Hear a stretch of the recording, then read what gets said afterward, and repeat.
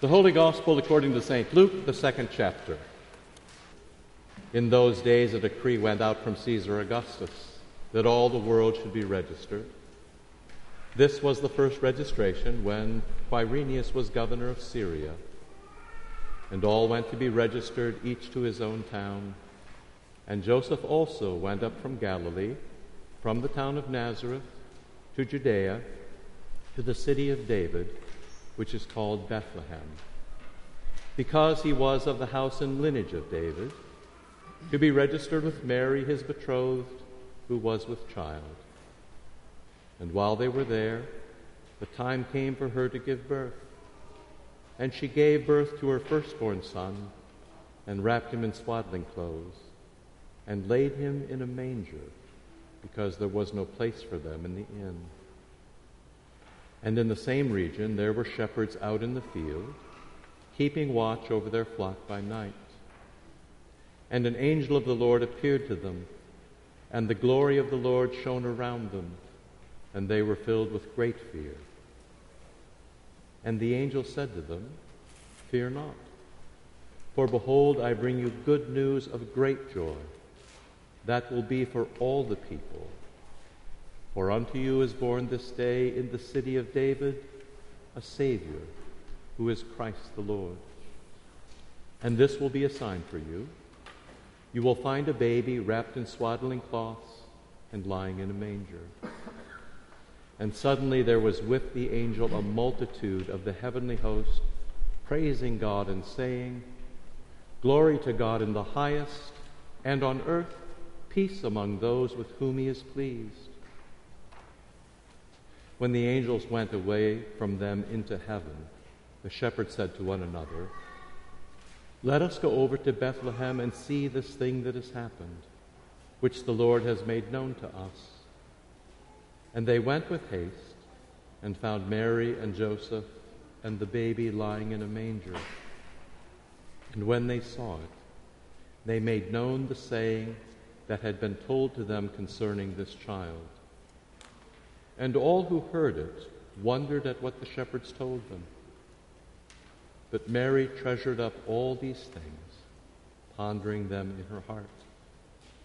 And the shepherds returned, glorifying and praising God for all they had heard and seen, as it had been told them.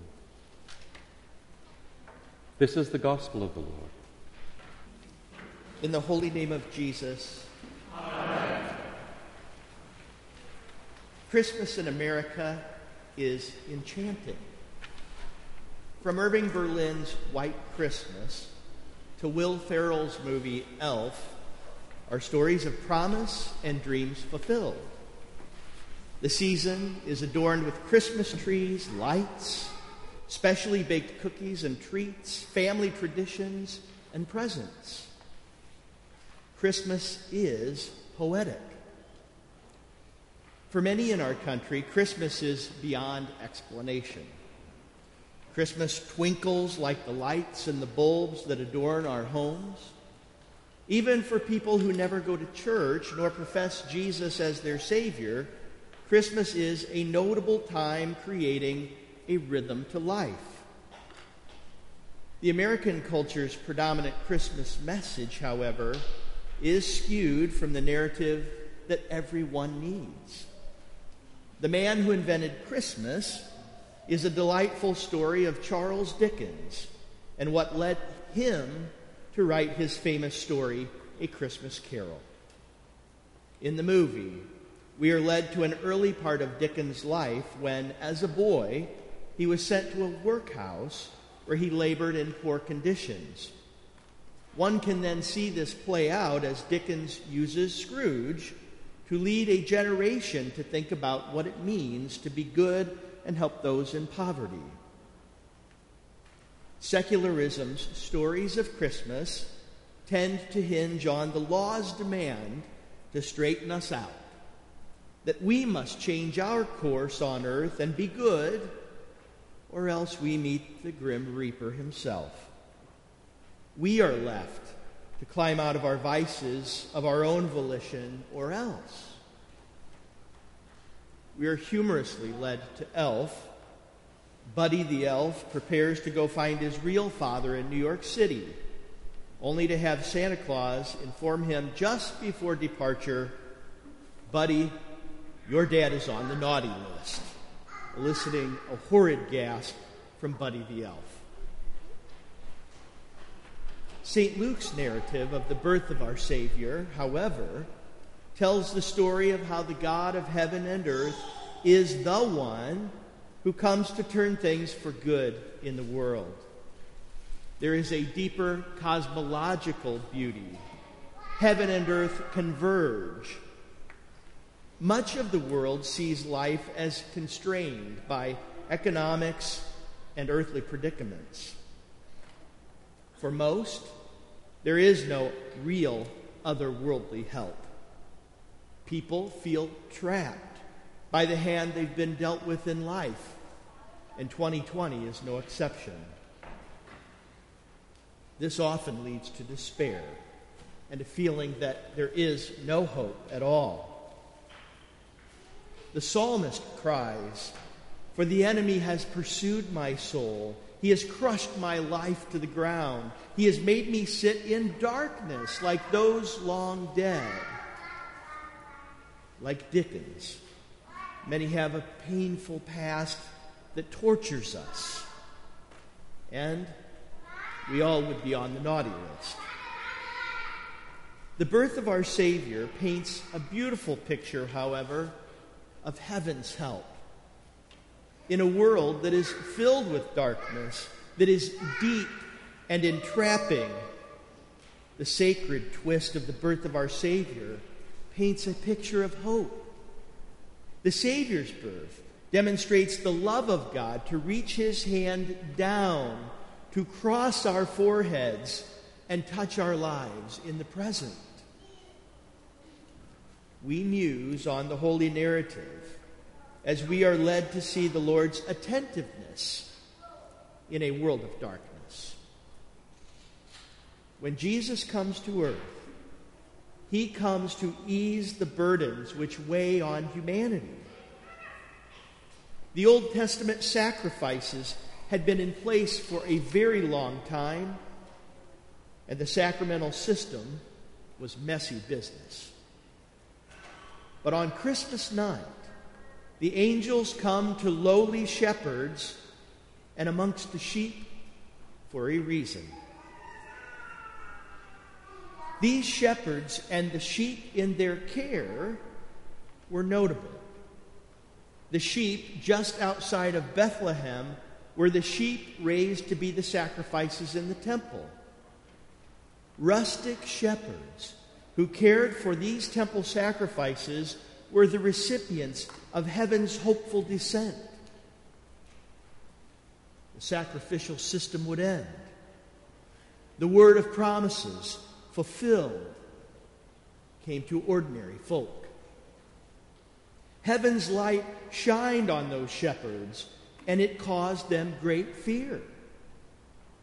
An angel appeared with the word, "Do not fear." An angelic army proclaimed and sung. Peace on earth had come. This Savior child would be the Lamb of God who takes away the sin of the world. Refreshment and hope to all. He comes to take away our sins, our pain, our darkness, the troubles of this world, the troubles of the soul. For this light shall shine in our midst. And we are shown how Jesus is attentive to the far reaches of life. We see heaven's mercy for shepherds who are taught not to fear heaven's descent into their lives. In spite of themselves, the word of hope distills in their midst. The angels do not go to Caesar Augustus, nor to kings to declare the coming of the Savior. They do not go into Roman amphitheaters of society to get attention, but they go into the countryside, where the temple sacrifices quietly graze in a rich field of grain. Heaven converges into the normal areas of everyday life. Angels and archangels come into the daily concerns and toils of life to bring news of the babe in a manger. This kingly child rests humbly. He comes to do his work of saving in his poverty, becoming like us and taking on flesh to save those who need heaven's light to dispel the darkness of evil and despair.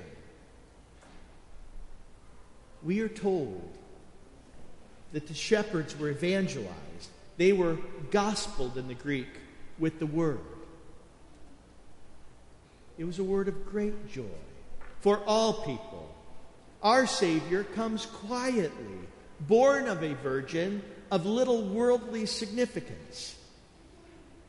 Jesus was not born in a king's palace, nor among important political dignitaries.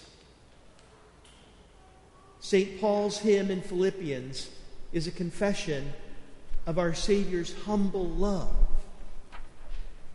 But he made himself nothing, taking the form of a servant, being born in the likeness of men.